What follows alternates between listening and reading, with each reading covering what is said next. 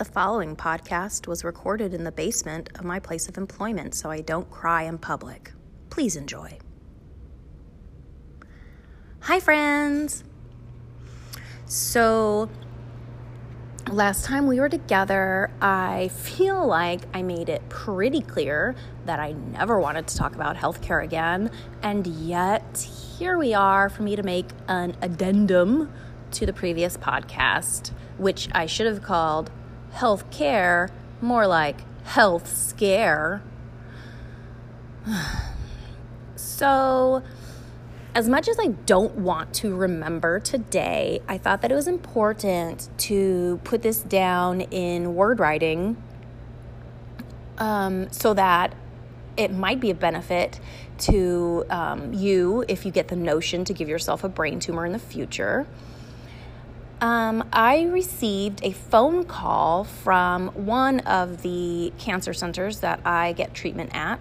And when I say treatment, I mean that I go and see my doctors at. I'm not getting any form of cancer treatment at the moment. However, because oligodendroglioma does eventually turn into cancer, you are seen by neuro-oncologists and radiologists and people that work with you until it does turn into cancer, right? So you don't go to a regular normie doctor for this type of thing.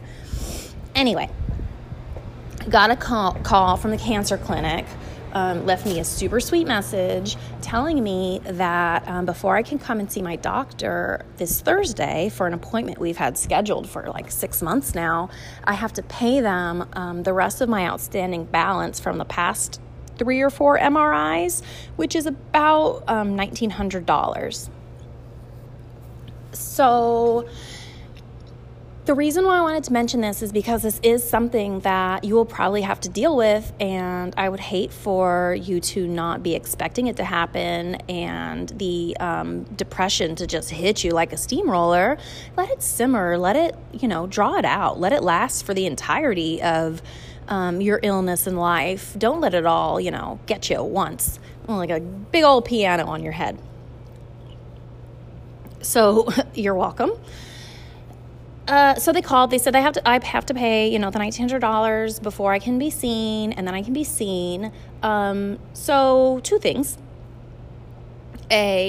No, I won't be paying that amount of money, even if I had that amount of money on hand, which parentheses, most Americans don't. Extra parentheses, I do, but I'm not going to pay it. Extra parentheses, that's not a flex. I just happen to have it right. The point is, no, I will not pay the full amount. Number 2 is that the doctor I'm going to see is the doctor that I only see to get my seizure medication refilled. That's his only job as far as my medical team is concerned. I go and see him. We have about a 3 to 4 minute conversation about just, how I'm feeling with regard to the medication, Keppra, as we've discussed. I hope you remembered. And then he says, okay, great. I'll see you again in a couple of months. And then, and this is sidebar, but fascinating, he talks, like he does his recorder, of notes of the appointment, but he does it right in front of me and stares at me the whole time, looking for confirmation that what he's saying is correct. So I'll be sitting in a chair, I'll have my conversation, he'll, make some suggestions, or we'll have blood tests if my energy is especially low. And then he'll say, okay, bye. And I'll say, bye. And then he stays there and he stands at me and I'm sitting in my chair and he pulls out his tape recorder and he looks me right in the eyes and he goes, today, patient said that, she's feeling the sleepies. And I told her she probably needs more vitamin D. And she said, hey-o. And then he stops and he stares at me until I nod in agreement. And then he continues talking until he has verbally gone over the entire appointment, and then he leaves, and then his nurse comes in to tell me I can leave. It's fascinating.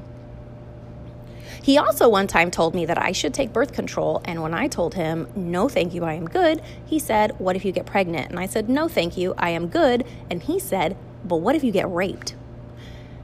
Oh, whoa. So I don't know. I mean, is that an offer? It was wildly amazing. So anyway, that's who I'm going to go see, or was going to go and see, so I could get my seizure medication refilled. And as I'm sure you remember, I have to take my seizure medication. It's not a choice, right? Because if I don't take it, chances are I'm going to have a seizure. And then we all know that means I will not be able to drive. That means I will not be able to keep my job because my husband travels a lot for his job, so he's not in town very often. I don't have any type of public transit that reaches where I live to where I work. I live about 30 minutes away from where I work. And I would not rely on the transportation. It's just not going to happen. So I would lose my job, which means I would lose my health care, which means I would lose, our second source of income. So then I extra couldn't go see the doctor ever again until my head hurted so bad that I was dying. And then I'd go to the doctor and they'd be like, oh no, you literally are dying. You have stage 4 glioblastoma. Check you later, John McCain. So not great. Pretty upset about it. However, there is a bright side. And I tell you this too so that you can keep this in mind when it is your turn. I am prescribed 2,000 milligrams of Keppra every day. They come in 1,000 milligram pills. You need to take 2, right? Obviously, the math. But about 3 months maybe in, when I started to kind of not even fully recover, but was aware of how time worked again, and the last stages of psychosis were slowly drifting away.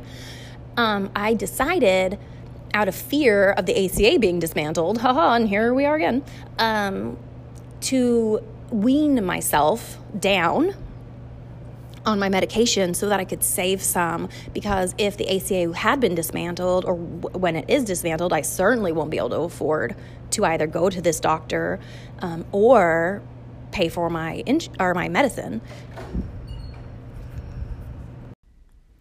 So what I decided to do, and this is not something I recommend, but it is a choice I made, was that instead of taking the 2,000 milligrams a day, since my reason for having seizures, the brain tumor, was gone, I kind of mentally argued that I didn't need to take this full 2,000 anymore. I could take less. So I started cutting the pills in half. Or no, excuse me. They come in 1,000 milligrams. So you would take I've literally just talked to you about this. Jesus Christ. Okay. He's not here, by the way. I started taking 1 a day, right? Slowly weaned myself so that I was only taking 1,000 milligrams instead of the 2. And then I started cutting the 1,000 milligram pill in half and only taking the 1 a day of the half. So in my head, that's 500 milligrams, but maybe it's more like 1,000 milligrams, but it's slow release and I'm not getting the full dose. I don't know. I'm not a pharmacist. What I do know is that I have probably a good 6 months worth of Keppra just hoarding away like a little squirrel in winter, just shoving my cheeks when I'm hungry. Just kidding. But I do have all those pills. So don't you go worrying about poor little me with regards to this 1 appointment that I will not be attending, because I will still have seizure medicine for at least, most of the rest of the year. However, I also have my MRI in September, as previously discussed, and it's at the same clinic. So I know this conversation shall rear its head in September, in which case then I genuinely don't know what I'm going to do, because again, I'm not going to pay the full amount. I have 2 forms of insurance and I pay so much money a month for that. It covers maybe, 5 to 10% of my care. I'm just not going to do it. And so that might sound stupid or like I'm throwing a fit, and you would be right for the latter. I think for the former, you would be wrong, but, subjectivity. However, point being, I don't know what I'm going to do with regards to the MRI. This is not a cry for money. This isn't like, please help me get my MRI. This is a choice that I'm very aware that I am choosing to make.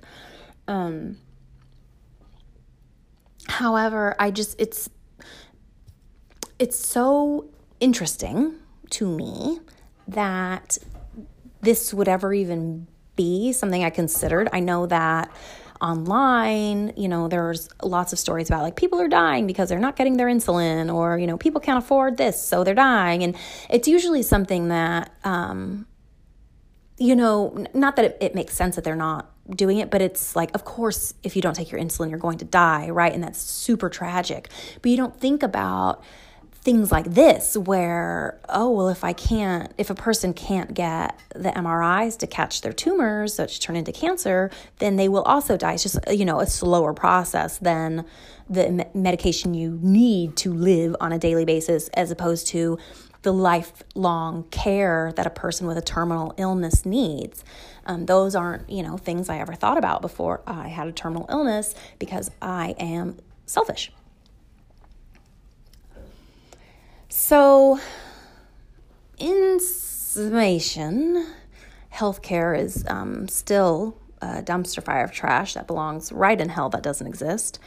And, you might come to a financial crossroads at some point in your life where, you don't know what you're going to do. You can choose to continue living the life that you live, with the quality of life that you have while you have it, or you can choose to put all of your savings and money into preventative health care. And I got to tell you that most people choose the former, and I'm one of them. I don't think that I could function as a healthy. Oh, me. Sometimes you're subconscious. Am I right, guys? That was me to my voices, not to you. Sometimes, or in this case anyway, or all the time. Anyway, the point is that being happy enough to continue living every day is a lot healthier of a situation, especially for my family and especially for my children, than it would be for me to sell my home with my husband, sell everything we own, declare bankruptcy because of medical debt, go live with my parents, which we have technically the opportunity to do so if we needed to. Many people don't have, that safety net in place. So there's another thing to consider if you're not me. And we could just spend every dollar towards preventative care, which could last, 20 or 30 years. We don't know, right? We have no idea when it'll come back, and at what rate it will come back at. So I'm choosing to live my life the way that I want to live it, and that includes not paying these bullshit medical bills that I shouldn't have in the first fucking place, because I pay my goddamn insurance every month and have since I was, however many years old. Don't remember. I think I was probably like 24 or 25 when I finally had health insurance for the first time as an adult. Certainly had it as a child, obviously. Thanks, Mommy and Daddy. So I don't know. I don't know what the summation of this is, other than, healthcare is a right. It should come out of our taxes. Nobody should have to go through this or worse. The insulin dependency thing that some people have to live with is fucking disgusting, and it makes me physically ill. Haha, again, no. And, so again, I know I said it literally the last time, and I also know that I said literally a lot last time, and I was trying to be funny for myself, so don't worry about that. I know that I said that we would not be discussing this horseshit anymore, and so I apologize for lying again, but I thought that this might be, something that you might need to know to prepare yourself for mentally in the future. So there's my gift to you, from my pain to your joy. And I hope that you are just having the best day ever. And I hope that you never have to pay a medical bill in the future. And I hope that you can feel like shit and go to a doctor without the fear of whether or not you'll be able to feed yourself and your children later on that day if the copay is too much. Bye, guys.